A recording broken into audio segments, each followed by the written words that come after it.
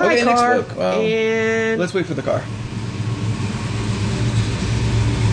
son of a bitch. Same car. Same damn car. What are you doing, laps? Ah. All right. And start.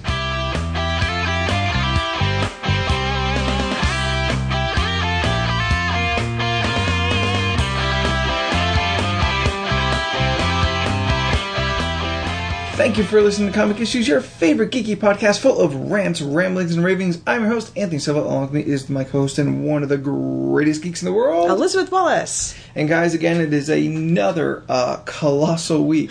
In fact, so much bigger. There is one extra book. I know, seriously, and we're still going to try and get it all in one episode. Yes. 11 books this time. 11 books.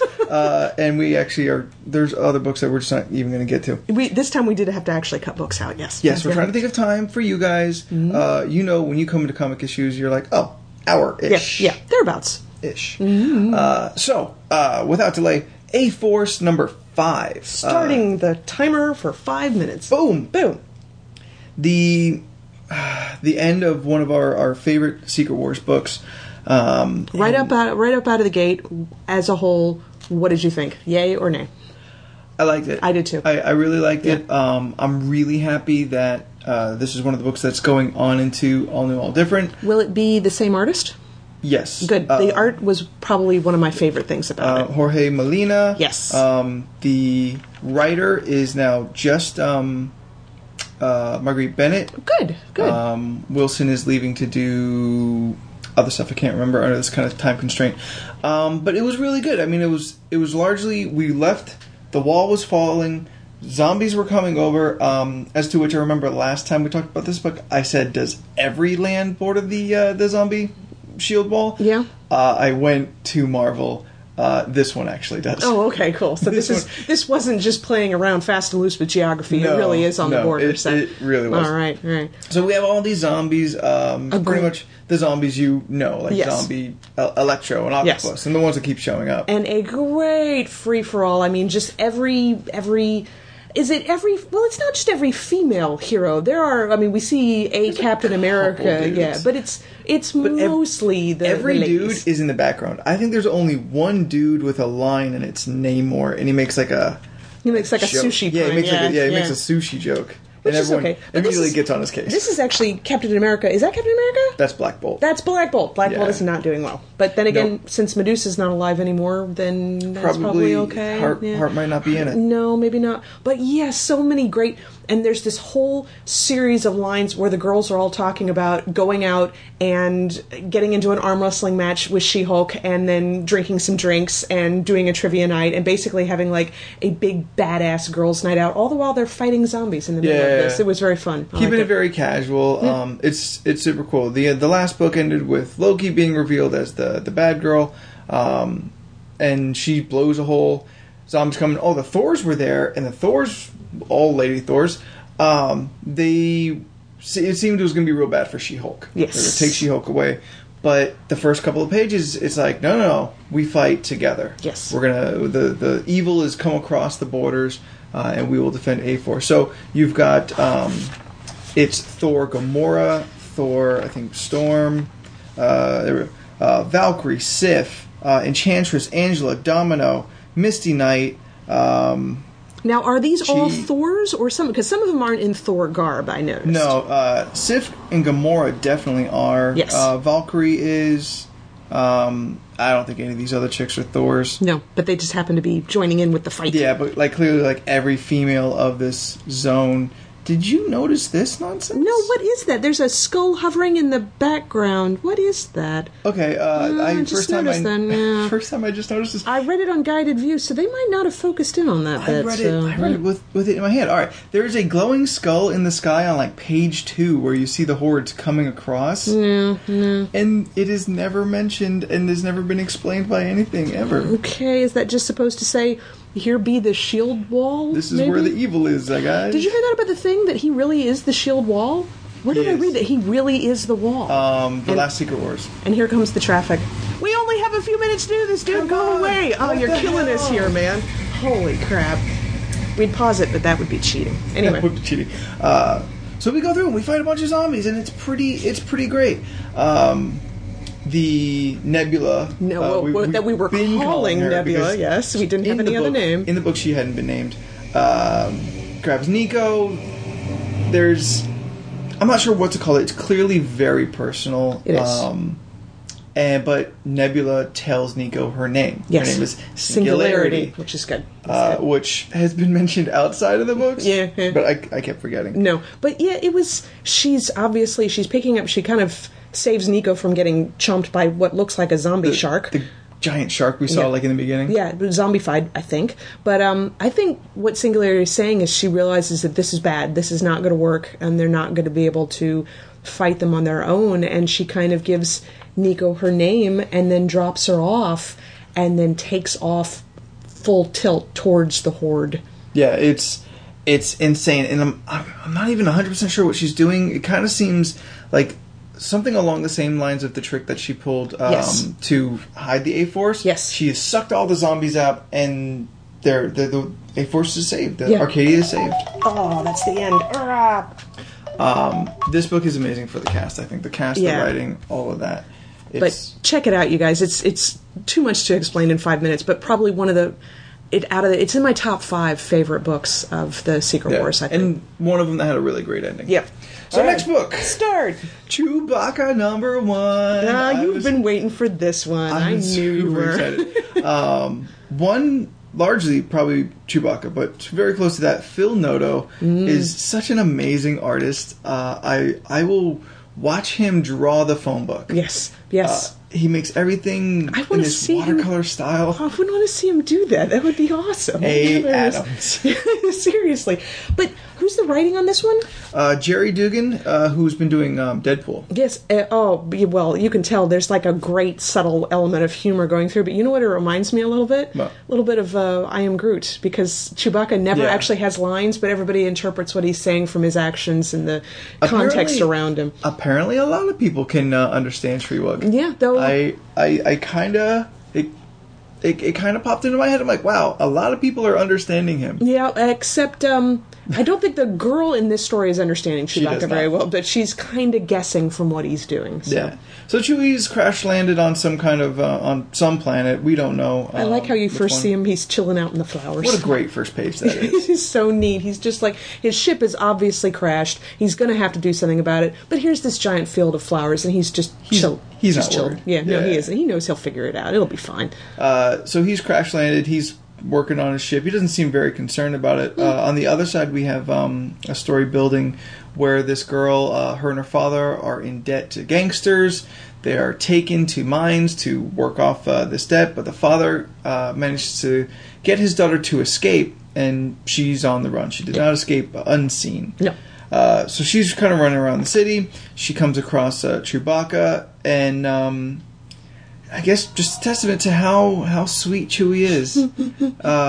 Rip a man's arms off, but he's got a heart of gold. Well, a heart of gold that takes a lot of persuading, though. She has to work on him for a while before, because he's just basically saying, look, I just want to fix my ship and go, okay? Yeah. I don't want to get involved. And she's telling him, you don't have to actually be mean. I just need you to look mean, which I think Chewie can do pretty well. Absolutely. Yeah. But like he even hides her in the bar. Yes, he does. Without any kind of persuasion or anything. He sees a situation, someone in trouble, doesn't know the score, and just like, yeah, all right, fine. I'll clearly Wolfman Jack here and his storm guards here are not good people. Is that Wolfman the same type of guy who got his arm ripped off or arm sliced off by Ben Kenobi in Star Wars? I want to say I've seen him before.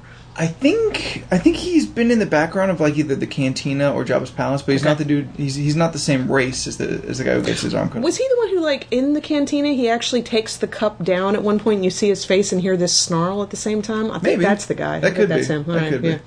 I like the interaction with the droid in the bar. That was kind of fun. Yeah, it's because the droid was surprisingly more casual than I think we usually see. I think we're so used to 3PO being our main voice for droids. Yeah. We're kind of just used to them. We forget they can be programmed in any possible way. Yeah, including fear. Yeah. Which always has bugged me. But no, yeah, like, flip through the page where Chewbacca's trying to explain to this girl, he just wants to leave. Yeah. So Phil Noto in all of his town is really expressing, because there's not a single translation for Chewbacca. No. It's just a lot of the same.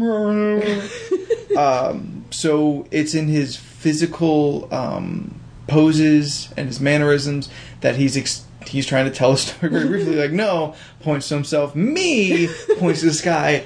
I'd have to go. Right. But this new girl, she's kind of sweet for being that character that needs to be your bridge, or like your like the Rocket Raccoon to Groot. Right. You need a character when you have a character who can't speak. And it's also cool the way they've portrayed her. She's kind of like helpless, but she's not weak. You know, she knows she needs some assistance here, but she wants to get her dad out of these mines. She wants to save everybody, but she can't do it on her own. But she's determined to make it happen. So she's a cool character. She's neat. She's smart. She just lacks resources. Yes. With resources like Chewbacca, as she gets, she's very competent. So no, she's definitely she's not the damsel in distress kind of character. No. But I mean, this book is just kind of it's beautiful to look at. I love I feel you can go a lot of ways when you have a hairy creature like Chewbacca, and you can get real crazy with a lot of detail and a lot of stuff like that. But Noto is very simple. It's got a great painted look to it. Yeah. And I think it's a great choice to make.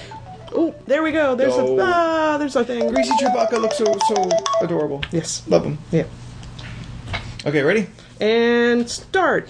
Marvel Zombies #4. This has been your #1 favorite book, right? Yes, absolutely. And you know what? I thought this was a good wrap up to it. You know, it was. Yeah. I liked it. And I was also glad for both A-Force and this book that they did not change out the artist in the last book the way they did in the Carol Corps, which I'm sure there was a big reason why they had to do that in Carol Corps. But sure. Glad they didn't do it here. Great art. I loved. The zombies had been feeding on Deadpool, and that's why they were kind of smart, because they weren't hungry all the time. Yeah. They'd been eating constant supply of brains. Now that they've lost that, they're getting progressively dumber, and the word brains keeps jumping into their speech, so I thought that was kind of awesome. That was super solid. Anytime you could substitute a B word for brains, F word for flesh. Yes, exactly. And I want to see, maybe there's a hunger one in there. They kept on, it just kept happening over and over, and it was always funny. Yeah. So last time we saw Elsa, she met up with the father she thought was dead. Yep. I'm going to say it right here.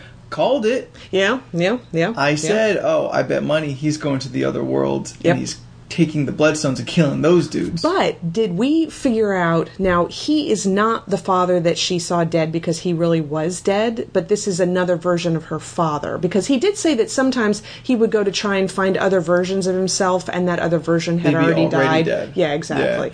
Yeah. I get a strong feeling that this is her father. Okay. All right.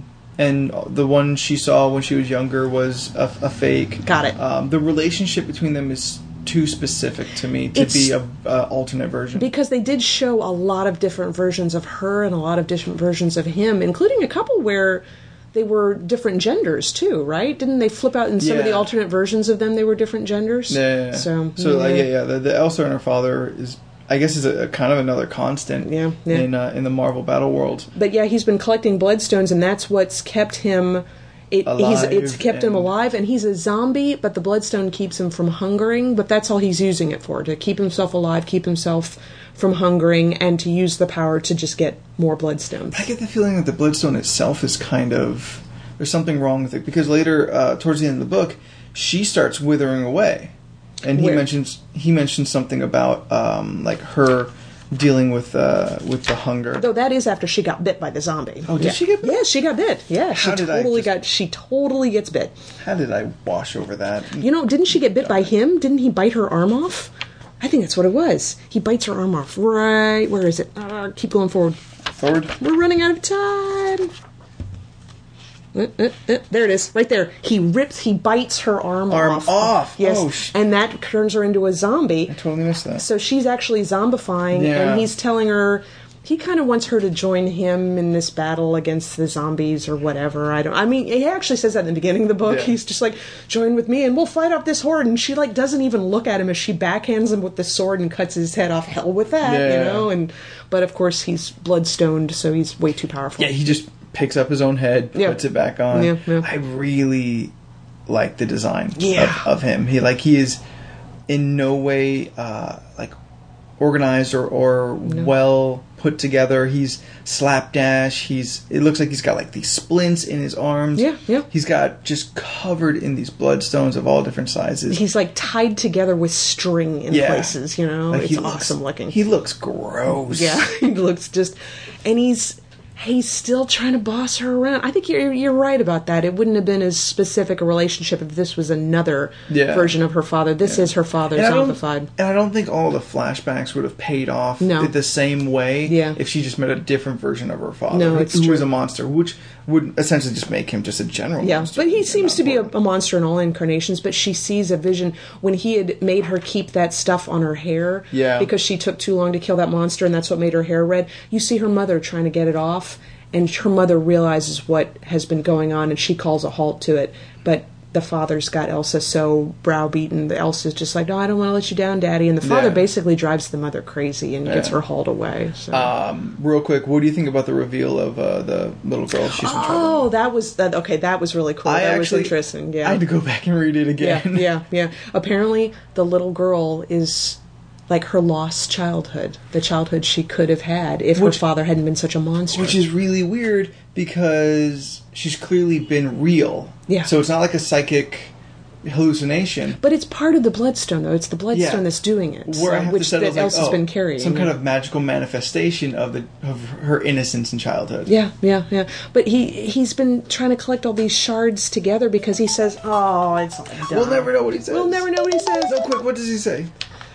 He says, but spreading out the stones was a bad idea. Yeah. He needed to have kept them together. And you guys need to read the ending because the ending was good. It was super good. It was a good wrap up to the book. It really was. If I want to say we're going to see Elsa in the all new, all different someplace. Yes, with the same. It was the story, the character, and the art all together that I loved. Yeah.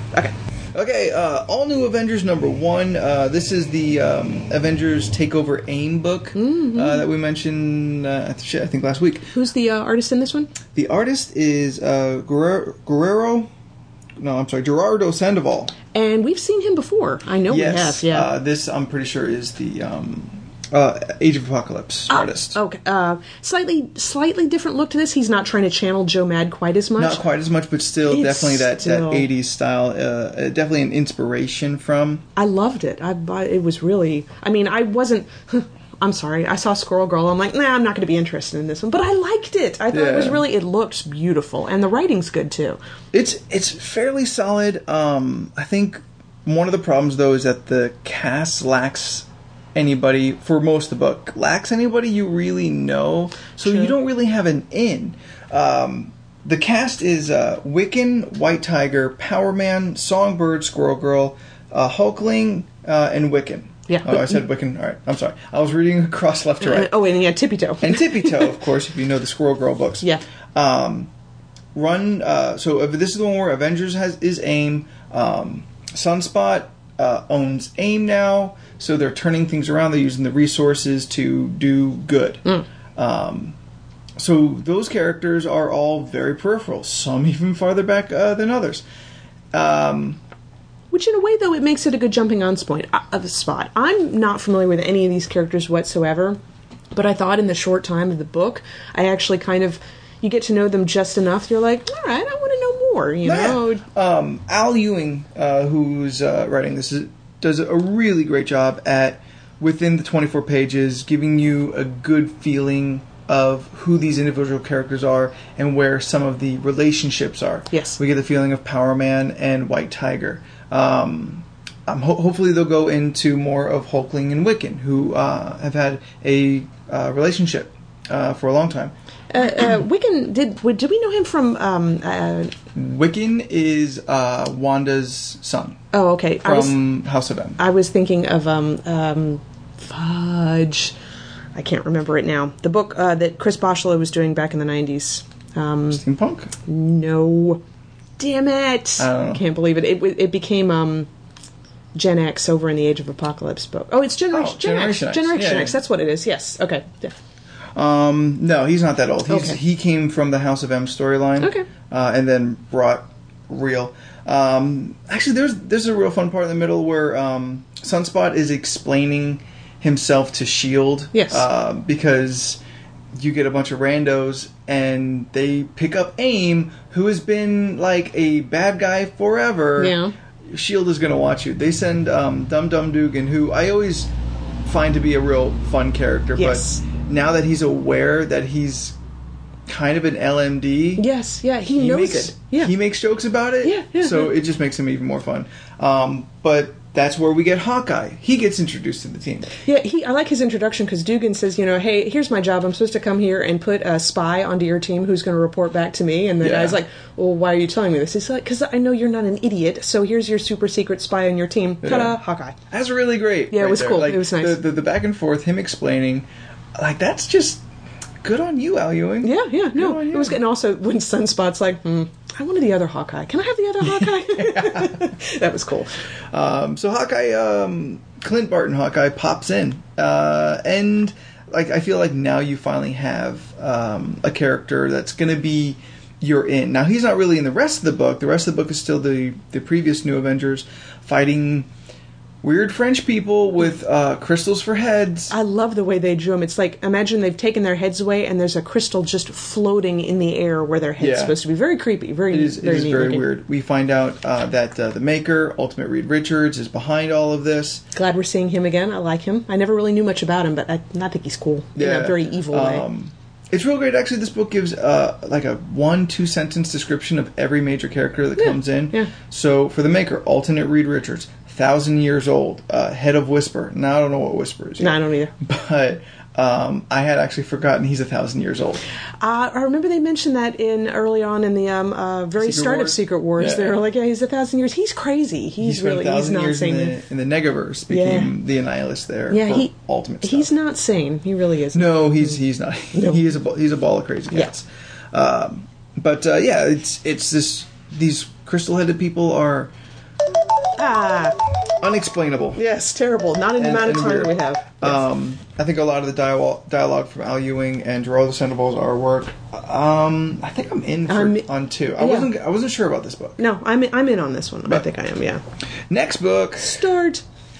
Breaking up the love of Marvel that we have so much is Scotty Young in what's actually called I Hate Fairyland. Okay. We got a variant, so ours says fuck Fairyland. I wondered how they got away with that. I was like, oh, it says fuck right on the cover. Wow. It's actually a variant. Nice. But that's what it says. Nice. So we think that the cute, adorable baby Marvel characters that Scotty Young has been doing for an easy 2 years now. Yeah, and especially kind of wrapping up in the AVX giant-sized little Marvel Secret Wars book. So this seems like what has been brewing inside of Scotty Young for all that time, and now it's bubbling over. Oh yeah. I Hate Fairyland is about a little girl who makes a wish for adventure, and essentially she wants to go to Oz. Yeah. So she does. It's not as great as she thought. She is horribly maimed when she hits the ground. Yes. But it's Scotty Young. It's his very cartoonish animated style. So think of it like a Looney Tunes. They're hurt, but they are never going to see medical attention. They will be fine in the next page. They made such a great premise for it, though. They tell her, they're like, oh, she says, I just want to go home. And they're like, well, here you go. You'll get it done in 2 shakes of a monster's tail, which, basically translates into it'll take you about a day. Yeah. 27 years later. She hasn't aged in appearance at all. She's still like a little girl, but she has aged every day of this 27 years. She's also a big bag of crazy too. Which, I mean, I guess you would be too if you were, maybe 12, 10 to 12 maybe. Oh, she is so tired of Fairyland. One thing I really love, Scotty Young, art and writing on this one. This is his baby. You can tell. Yeah. The replacement for curse words, I think, was so much fun. Yes. Fluff is used. Fluff is kind of replacement for fuck. Yeah. There's mother fluffers. Oh, here we go. Muffin huggin'. That's, I'm assuming it would be a motherfucking. I would think so. Yes. Yeah. It's not a direct translation. It's kind of ambiguous, but you always know when you get there. So this little girl who I can't remember her name. She embodies the title of this book so perfectly. Yeah. She And the world is weird. The moon is narrating her story. Yes. She can hear that, so it pisses her off. He's a member of some kind of narration guild. Mm-hmm. She pulls out a Gatling gun Oh, God. and kills the moon. And then her little, essentially Jiminy Cricket type character is like, but you have all these witnesses in these stars who also talk. And she just mows them down. And I love that the bullets that she sends after them are all being threatening as they go through the air towards the stars to take them out. And one of them goes, "Twinkle, twinkle, little star." It's just, it's really hilarious. It is pretty great. The rest of the world kind of know of her by reputation. Yeah. They're kind of afraid of her. The princess, was it Cloudy? Yeah, Claudius. Claudius, yes. Or Queen Claudia. Yes. She's really had enough of this little girl who, 27 years ago, she sent off on a journey.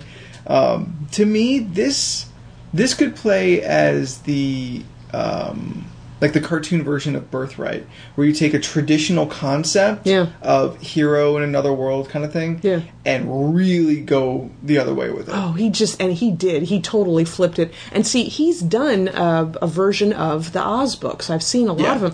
I tried to read them, and I just didn't find them very interesting because I think I wanted this. I just wanted something this crazy. Yeah. It's all his animated style, like we said, but it is no lack of violence or animated gore. Fair warning, she pukes at one point. It's pretty gross. It is pretty gross. The mushroom police that we find at one point, there's a hilarious dick joke in there that I thought was pretty amazing. She makes a reference to Return of the Jedi in this. Oh yeah. Like this is pure Scotty Young. Like without having to, mix it into the AVX, which we hands down love. Oh yeah. Absolutely nothing wrong with that. But with his own creations, everything's a little more twisted. This is just, he had to be so nice for so long. He's like, I can't take it. I have to be twisted and evil for an entire... How long is this supposed to go on? Is this just... I don't know. I think it's definitely a miniseries. Oh, it's really worth a look. It was good. Yeah. And so unexpected. I hadn't heard this was coming out. I've been just seeing the kind of the promotions for it popping up around stuff. Oh, there we go. Okay, good timing. Yeah, that works. That last page I think is pretty great. I notice our moon is still alive. Oh, yeah, barely. But now he went from a full moon to a crescent moon. Of course, because she blew most of them away. Gone. God.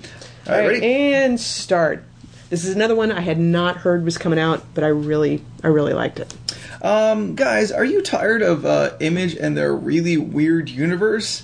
Well, let me inform you. Switch is out by Stepan Sage is how I'm supposed to say it, which Catherine will know because she reads some of his series, and I know him. I follow him on DeviantArt as Nebazile, I guess, is his more mainstream stuff, and then he's got Shiniez, Shiniez, that's his erotic stuff, if you like that kind of, also very fun, but good stuff, very good stuff.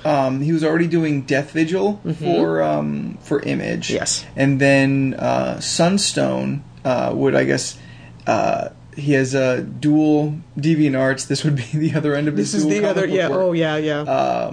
Which is like erotic kind of BDSM stuff. But I don't know who puts that one out. Though. It's really fun though if you've never read it before. Yeah. It's not a serious book. It's really, I mean, it has serious moments and everything, but it's fun. It's not porn book. No, actually, no, surprisingly not. Yeah, it's very erotic. It's extremely erotic, but it doesn't quite go into hardcore porn. So Switch is a take on the Witchblade story and history that, from what I've kind of overheard and told, is that this is going to be very solid for people who are kind of curious. It's going to explain a lot of what is...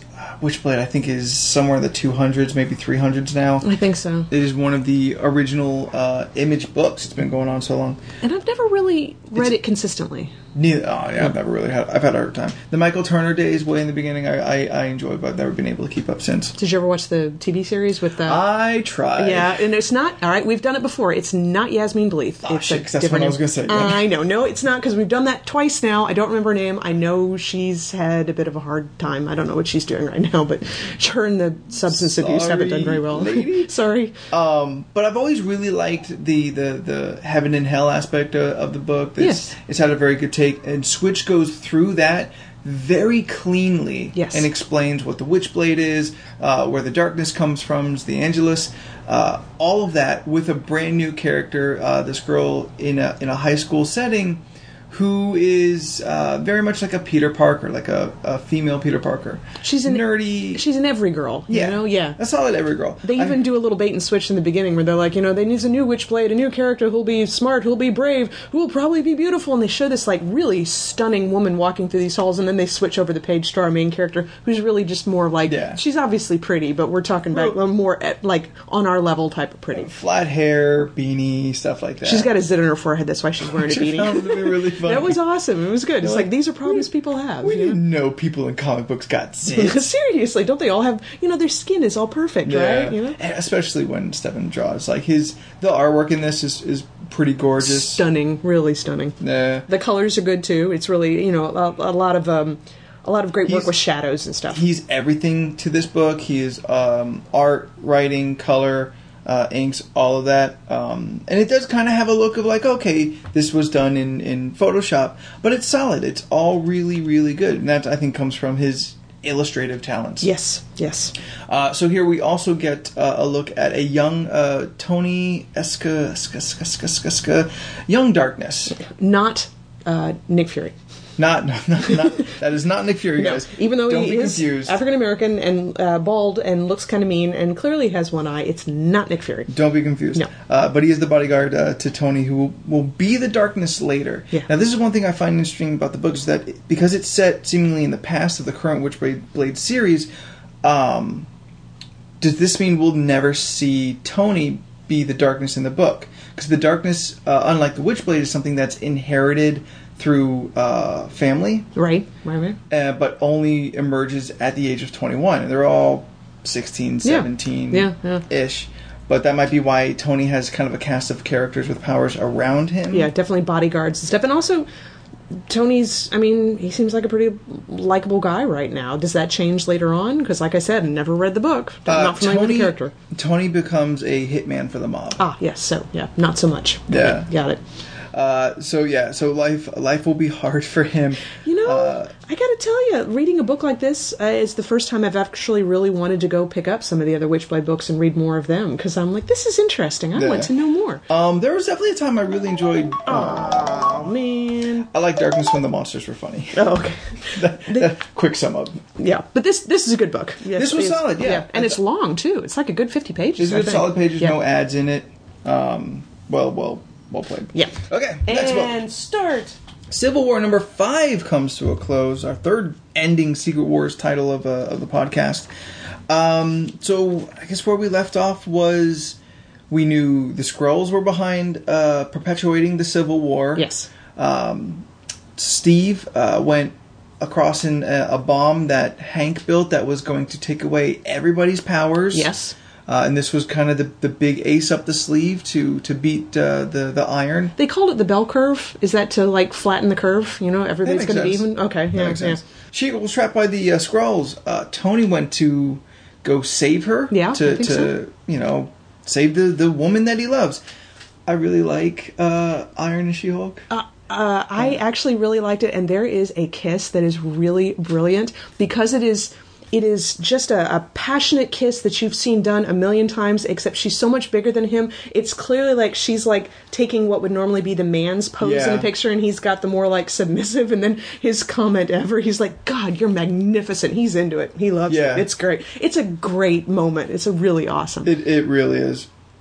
So Tony manages to get to Steve, explain the situation. Emma Frost, uses some psychic powers to relay everything kind of we got in the last book. So now Steve and Iron Man, they're like, well, we have to do something. Yeah. Well, we can't, just tell everyone to stop fighting. It's going to take forever to withdraw. The Skrulls are shapeshifters. They could be anybody. We're going to lose them. Yeah. Iron Man's got the idea, well, if we set this bomb off, then they should be stuck in that pose. Yes. Like, well, then everyone in the vicinity is going to lose their power. It's like, well, you got to do what you got to do. Yeah. There's a great fastball special.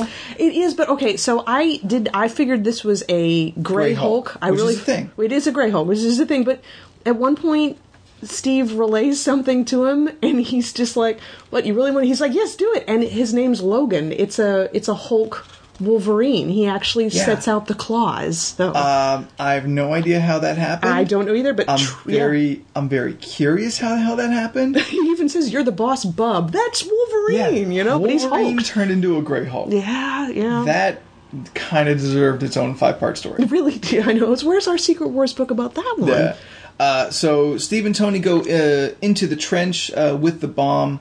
They're fighting Skrulls back and forth, and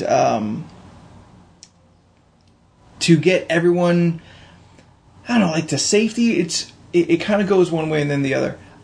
Steve gives Tony to Emma these codes that bring down the psi barrier. Yes. So she can tell everyone in the blue what is going on. Yes. Once they learn that information, they all start diving in after Tony and Steve to help out because they're getting overrun by Skrulls. Yeah, they'd thrown the bomb down there, but the bomb didn't go off because it had been damaged. So they realized they have to go in there themselves to take care of it and set it off. And everybody comes in. They're like, "Well, now we know what you're doing. Now we're going to come in to fight as well." Yeah. But the bomb can't be set off remotely anymore.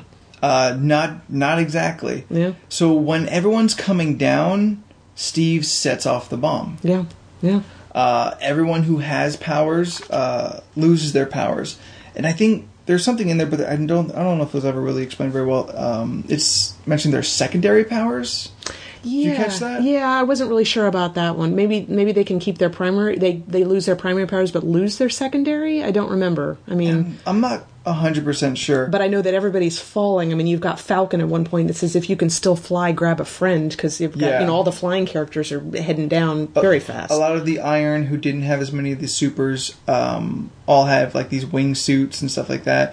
They're saving people, but like She-Hulk gets transformed into her regular Jennifer Walters self. Yes. A lot of people just straight up lose powers, but all the Skrulls get stuck. So it's kind of very quickly glossed over, but day is saved, I guess. Yeah, but it doesn't look like Tony and Steve made it. I mean, Tony and Steve, they were at ground zero. Yeah, so yeah. The force of, I guess, whatever bomb, although was meant to just deactivate powers, did explode in some fashion, and Tony and Steve are completely gone. Yeah. So it picks up 2 months later. Peter and Jennifer Walters, She-Hulk, are on a newly constructed bridge, kind of talking over, I guess just kind of literally building a bridge. Exactly. Between the Blue and the Iron. Because now there's no, and she even asks, crap. She even asks if she figures that Steve, when he set it off, did he know what would happen? Now that there's so many less powers, is that why everybody's getting along? Was that his plan? Yeah. In the moment. Yeah. And next book, start. Guardians of the Galaxy #1. Brian Michael Bendis still at the helm, but with a slightly new cast. The introduction of Kitty Pryde as the new Star-Lord, which I wasn't reading any of the Kitty Pryde Star-Lord books, so I don't know how that happened. Which was fun, but this is kind of weird. I think in the Star-Lord book itself, the whole Spartax stuff came up, and his dad went crazy. Essentially, Peter Quill is now king of Spartax. Right.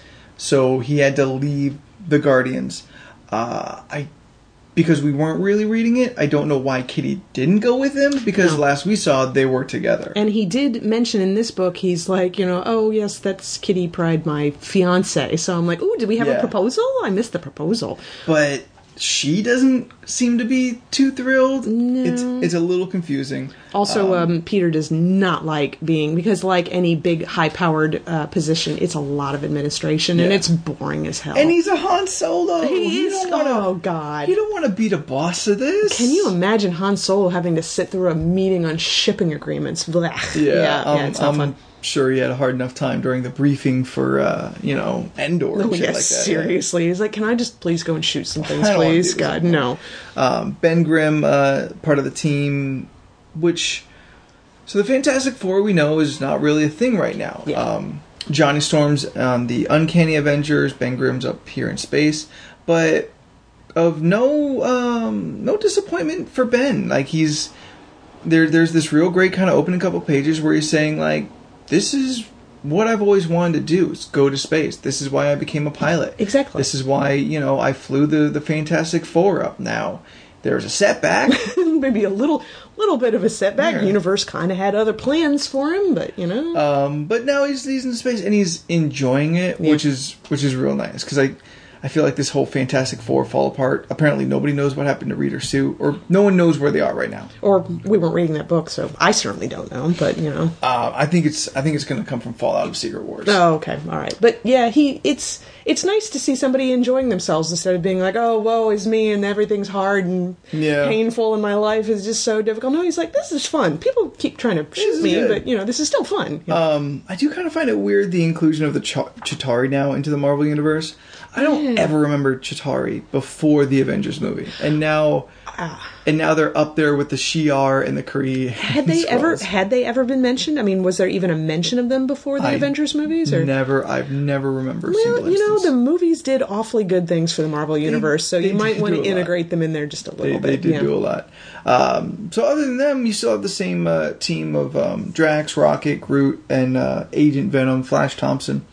And they're still up to their, I guess, old Guardian antics, kind of keeping the peace however they choose to do it that day. Yeah. In this case, it's stealing from the Chitauri. Which is probably never a really great idea. Probably not. But they have a hold of something that they probably shouldn't have, and so they decide to take it away from them. Apparently something that's real I loved important. that scene because they took it and they don't know what's in it, and so this whole scene where Rocket's trying to get them to open it, and they're like, it's probably not safe, and they're like, well, do you ever, they're like, with Infinity Gauntlets out there, do you want to mess around with strange tech? And hey, speaking of Infinity Gauntlet, what happened to the rest of the Infinity armor? I think that's Ben going off on that.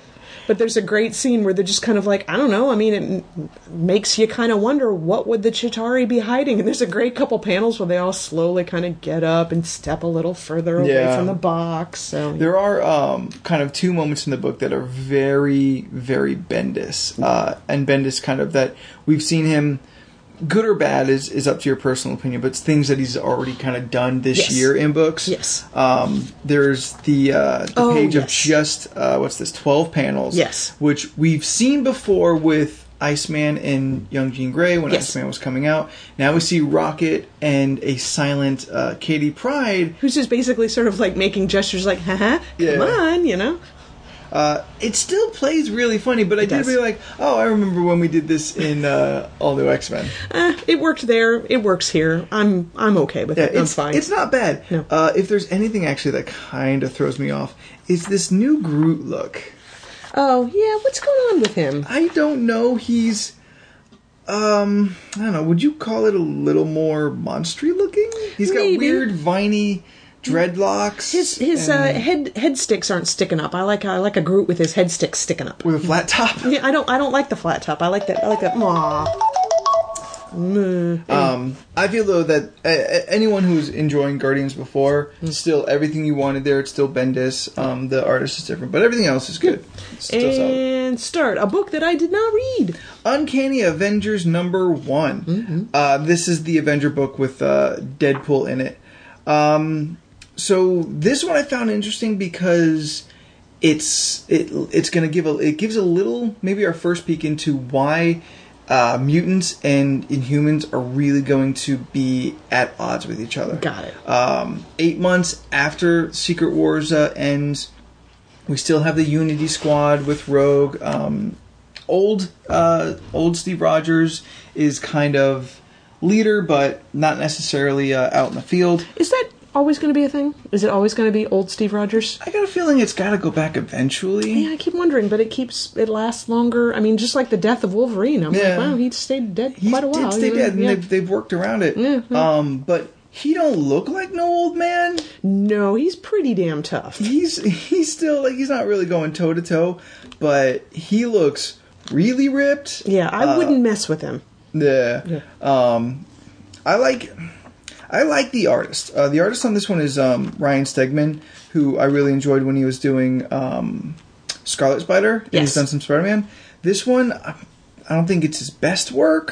Something about his style has kind of changed a little. Very exaggerated facial expressions, I noticed. I do think he draws a happy character pretty well. Yeah, he does. Pretty good grin. A couple revelations since we're stuck on time. This book I found out, the Terrigean Mist that was released like sometime last year in the fight against the Inhumans, has been circling the globe. It is apparently poisonous to mutants.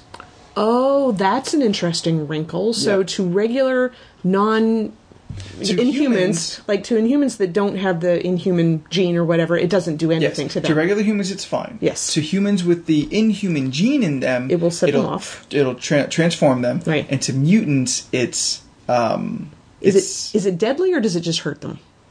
I think it leads to death. Okay. It's not good. There's a scene here. Rogue's on the team. She's not a big fan of the Inhuman that's on the team, who Synapse. Okay. Kind of mouths off at a press conference. As I'm getting to my other point, here's a new point. Deadpool is funding this group. How does that work? Deadpool's popularity apparently has now gone from the real world into the comic book world. There's a great page with all this Deadpool merchandise. Yeah. Nice. That's How awesome. weird is that? That's very meta right there. That's incredibly meta. Nobody really likes Deadpool. Yeah. Steve is vouching for him. Steve leads the team, so Deadpool kind of stays. Logan, he mentions that Wolverine vouched for him, so he's good. Yeah. He's staying. Okay. But like, Spider-Man leaves the book in the first couple pages. He's like, I'm not dealing with this. This is bonkers. Well, the whole Spidey pool love probably pisses him off on the internet. But we so. are going to have a Spider-Man Deadpool book coming soon. Oh, wow. Well, Yeah. maybe that's why he left the book. That's He's like, still I'm going to happening. see enough of you in my other book, Yeah. so no thank you. Over here we see Rogue. She's getting a scan, takes her glove off, like boils, and like her arm looks like Deadpool's entire body. So that's from the the Terrigen Mist? Yep. Or, wow. Yep. The computer tells her Terrigen levels high, recommend immediate anti-Terrigen solution. She's got to take some kind of medication. Okay, I thought it was a flask at one point. I'm like, ugh, I'd be drinking too. Wow. Yeah, it looks real flat, like it could have been a flask. Yeah. But I guess it's just a vial. Got it. So this is what we're going to see in the X-Men books later of this Inhuman mutant battle, and how mutants are still not doing very well. Just on the beginning of an upswing, with more mutants showing up. Yeah. Here we are, deadly gas, killing all the mutants again. Yeah, you would think that Inhumans and mutants would be on the same side since they're both kind of ostracized. They're very similar. But they've certainly got a lot of reasons to not like each other very much, I guess. Yeah. So. We do go through a lot of the other characters. We have a couple pages with Dr. Voodoo? I don't think it's Dr. Voodoo. Mr. Voodoo? Sir Voodoo? Night Voodoo. There we go, Night Voodoo. I'd read that book. I forget. Brother Voodoo. Oh, there we go. Nailed it. It was one of those. Brother Voodoo, who was the Sorcerer Supreme for a short time. He's dealing with the ghosts inside of the theater that the Uncanny Avengers are set up at. I thought Also- like being set up in a theater. That's all right. Oh, damn. Also a little weird. But bad stuff happens as it does, and a new villain is revealed on the last page. No idea who he is. Okay, cool. Who was the book in Hala, the Destroyer, who came up in the Guardians of the Galaxy book? Do we know who that is? I think she's Galactus's current herald. Okay, cool. Yes. All right, good. Don't want to take time away from one book to No. discuss another book, but there's not enough time, so... New book, almost there, guys. Start! Spider-Gwen #1, very much picking up where the last book ended. Right. No mention of Secret Wars, no mention of Spider-Verse, anything like that. Right back to where we left off with Jason Latour and Robbie Rodriguez. So the book is pretty much the next issue of the last book that we got before No Secret changes, Wars. no fallout from Secret Wars? No changes, Okay. nothing different. We're right back to where we left off, which is cool. Right. You've been reading the Spider books forever. Do they always... Does every all right, does every Marvel book do this, or is it every Spider-Man where they have to have like the subtitle to the name? This is Radioactive Spider-Gwen, as opposed to like Superior Spider-Man. I don't actually know if that is going to be constant. Okay. Like the amazing, the uncanny, the astonishing, all those. So you don't know if this is Radioactive Spider-Gwen or if it's just Spider-Gwen? Or maybe if Radioactive is the name of this arc. Mm-hmm. I don't know. Yeah. But no, the book's not. No, the story arc is called Greater Power. Oh, okay. Hey, the car's back. We love you. Go away. Shit. God. But this book this arc at least, I'm interested in because of all the talk from before about Peter Parker's death and how he turned himself into the Lizard and the flip on the original story that we've seen multiple times. Right. Now with Spider-Gwen, who has now very relatable teenage problems. She's late for her first day of work. She's having troubles with her friends, the band from the previous volume of Spider-Gwen. Right. All that is still real. Her father knows that she's Spider-Gwen or Spider-Woman. Her father knows. Frank Castle is the lead of the task force that is now trying to hunt her.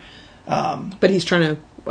Frank Castle is not her father. Castle is, okay, I get that confused sometimes. I was about to say, her father's trying to throw them off. That's smart. Oh, no, never mind. Sorry. No such luck for any spider character. Yeah, that's fine. Powers, strength relative to a spider, ultimate bad luck. Truly, very much so. Yes, exactly. Well, when you think about spiders in the real world, you don't tend to like them very much. They get a pretty bad rap. They kind of do. They do. So the Lizard has been kind of mysteriously popping up. Okay. There's word of him gets robs essentially a wiener schnitzel. Oh God! But it was right after the Bodega Bandit kind of tried to rob it. Okay. Which I just find that to be kind of funny. And in comic books where so many times the badass is the bad guy is the badass, the Bodega Bandit is far from. He's not even a D-lister. He is definition Z-list. Well, you got to figure there's going to be some who try it and it just doesn't work. He has no powers. He just puts on a mask. He's got his dog in a mask and all that. So he's ridiculous in the beginning, but we catch up to get information from him later.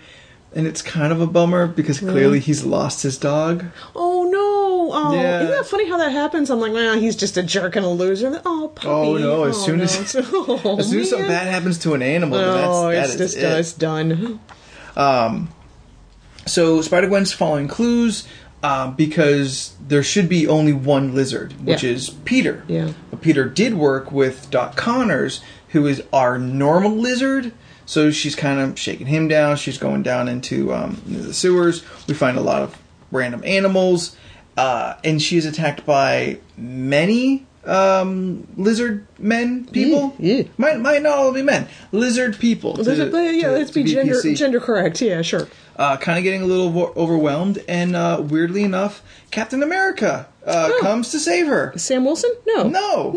A lady. Lady Captain America. Lady Captain America. Lady African American Captain America. Yeah. So very nice. Doubling down on diversity. Race swapping, gender swapping. I love it. Yeah. It's. I'm really interested to see kind of how the whole Peter Parker thing went down because it's only been talked about and it's only been in kind of flashbacks, and that's cool. And I do like this art style, and I really like Gwen Stacy's problems because those are unique. Right. Watching her swing through the city and beating up bad guys, that's not new to me. Right. I'm way more interested in all this peripheral things. Sure. But now I have a female Captain America to be really interested in and as well. And it looks like a female teenage Captain America, too. Yeah. So, yeah. So, still, these books don't have to fit into the continuity of the rest of the... Yes, I'm turning you off. They don't have to fit into the continuity of the rest of the Marvel Universe. My impression is we'll still have a multiverse after Secret Wars. Sweet, but just not necessarily an ultimate. The ultimate world is not gone. Not an ultimate, and there are clearly overlaps like we've seen with Old Man Logan and Extraordinary X-Men, which was supposed to come out this week. Oh, dear. But has been pushed back to a date I don't know. If they do a good job on it, take your time. Yeah, right. And okay, last book, everybody. Dirt. Superman, Lois and Clark. What? I hear you say, listener? Related Yes. to the TV show, or Not exactly. All right. But let me break this down. Because, Okay, please do, because this is another book that I did not get a chance to read this week. it's not weird, but it's weird. Okay, all right.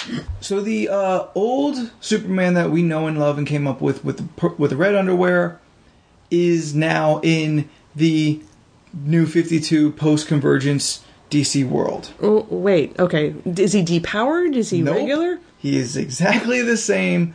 He does seem to have some kind of power fluctuations, but he has been in the shadows apparently since the beginning. The first couple pages open up with the fight in the first Justice League arc against Darkseid. Sure. Superman narrating, saying that he watched this young group of inexperienced heroes come together for the first time, fighting Darkseid, the super powerful villain. Right. He almost felt he had to step in for a second, but he stayed back and has been letting the world essentially do whatever it has to do. How does the completely or almost completely depowered Clark fit into this? He doesn't. Okay, this is a different world in Post 52? This is the same world. What? Depowered Clark that we've been enjoying is just Yes. not in this book, and nobody has any idea that the original Superman is here. Okay, I'm confused. So it's not fitting into the same continuity as the depowered Superman that we've been enjoying? No, it has, but in the background. They're not. They're moving parallel to each other, but they are not crossing over. Okay, so it's a different...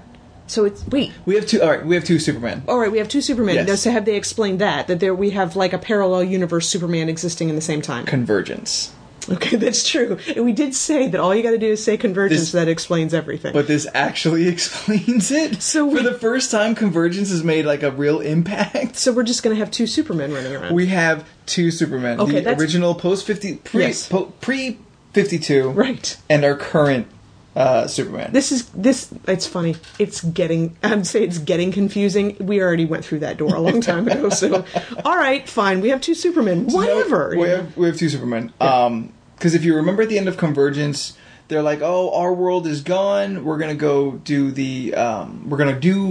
Crisis on Infinite Earths again." Sure. Well, after that, they explain they again kind of went into wormholes and popped out in other places. Yes. Lois, Clark, and their baby popped out in our current DC universe. Okay, all right. I understand. That's So good. that's how that goes. I was just worried that this was another one of those books where something was going on and they didn't have any relationship to each other. And you said, "But they do." I'm like, "But they don't." You know, wait a They minute. do, but they don't. So this is also the same Lois Lane that we've essentially grown up with. Okay, all right. And they have a little baby named Jonathan, Okay. named after his father. Okay, got it. So there's a hyphen, an apostrophe in there someplace, right, Jonathan? No, that's Jor-El. Oh, okay, Jonathan so- Kent is Superman's Earth Dad. Oh, okay. Yeah. But they put an apostrophe in there, I'm sure, just Probably, just for Superman's dad. So his other dad, Just so it can be Kryptonian. Sure. So apparently for years this has been happening. I'll note these two panels that show you that time has passed. Dilapidated window, all nice and clean. Oh, nice. That's good. So, Rainy, sunshine. Clearly at least a day has passed. You ever heard that how they do that in movies? You know, like on The Lion King when they're walking across the log and they slowly get older. They call it Yeah. the time log. Well, this is the time window. So Pretty there you much. go. Pretty much. So now we have a very young, maybe around 9, Jonathan, who very much a child. Apparently, no visible powers yet. Okay. Kind of complaining about being a kid on a farm. Superman, our red underwear Superman, Like how that's what we're calling him. Yeah. still out there doing good. But now in a black suit with a silver emblem, much like Death of Superman, you guys might remember. Sporting the beard that our current Superman no longer has anymore. Looking a little bit like Bruce Wayne in these pictures too. I'm like, come on, little DC, bit. let's not get too confusing. Not too Any more far away so than from- we already are. Not too far away from. Yeah. But yeah, they mentioned apparently he's having power fluctuations for some reason. This could possibly be related to the power fluctuations that our Superman has had. The universe is trying to combine the two. I don't know. Maybe there might be some fold over, but this book is congruent. It's happening at the same time. I'm sorry, he really looks a lot like Bruce Wayne here. Yes, I'm he like, does. I want to see the two of them meet up with each other. That'd be hilarious. Real quickly, one other interesting thing to grab you. Superman has been kind of going through the background, also trying to prevent the incidences that made his old enemies. In this one, at the end, he tries to save Hank Henshaw, who is Cyborg Superman. Oh, interesting. Yeah. Oh, huh. Does it work? We don't know. Okay. We don't know at the end of the book. Okay. So that is 11 books, guys. All right. Made it. This podcast will be a little over an hour, but just barely. Just barely. bit, just a smidge. Forgive us. We've gone way longer. We talked about a lot of books. Oh my god, so many books, guys. So now for the social medias, you know you can get a hold of us on Facebook, Twitter, Tumblr, Instagram, Pinterest. Wait. Yeah. DeviantArt. Okay, DeviantArt. Yeah, there's another one. Draw us a picture. Yeah. Let us know what books you guys read. We are in such a high volume of books coming out weekly right now. Mm-hmm. We cannot get to them. Send us your review, and we will read it on the podcast. Absolutely. And don't think, they must get many. Clearly mine won't get through. Have you heard one yet, guys? Yeah, no, not yet, because we keep asking. So please, come on, we want to hear from you. So do that, guys, and make sure that you're following us on your favorite social medias. Heads up, you already know, but we've got some cool things coming up. November 7th is the Extra Life 24-hour game-a-thon. Mm-hmm. We're going to be with Pixelated Geek raising money for Rady's Children's Hospital. 24 hours of streaming gaming-related content. That's right. Of which many, or most of us will be in. So that's just a good time raising money for a good cause. November 15th, Crane Con, everybody. Once again, we have a booth. We're talking out our panel situation. Bring a toy. Again, more fun for Rady's Children's Hospital, an amazing hospital here in San Diego. They do a lot of good work. Absolutely. So mark time on your calendars for that, guys. It's a one-day convention in a parking lot, but really a lot of fun. Last year, a lot of cosplayers came out for it. It was cool. Good vendors, too, out there. Got me a Predaking. Nice. The website, you guys know, we're a part of pixelatedgeek.com, full of all kinds of articles, news, many reviews, books from both Catherine and Elizabeth, and podcasts, guys. All the podcasts. We're kind of good at it. Yeah, we are. We have Two Geeks in a Podcast, Pixel Clicks Podcast, Comic Issues, you're listening to it right now, guys. Yeah. Binary System Podcast, and Movie Issues. Almost enough for every day of the week, but we have a bi-weekly schedule on a couple of those. That's all right. So you can squeeze in a Nerdist or a Smodcast if you feel like. Yeah. If you want just this good comic-y goodness, we've bumped up our Marvel previews again because they sent them to us. Yeah. And there's a lot of this all new, all different stuff coming out. So check out comic-issues.com if that is your jam and you just want to get that straight into your eye holes. Ear holes? Eye holes. No, we're reading it. That's right. Yes. Okay. Eye holes. Download the podcast for your ear holes. There we go. Ooh, on iTunes, Stitcher, Podbay, and Weird German sites. Yes, there we go. We haven't mentioned those guys in a while. That's right. Rate and review us on iTunes.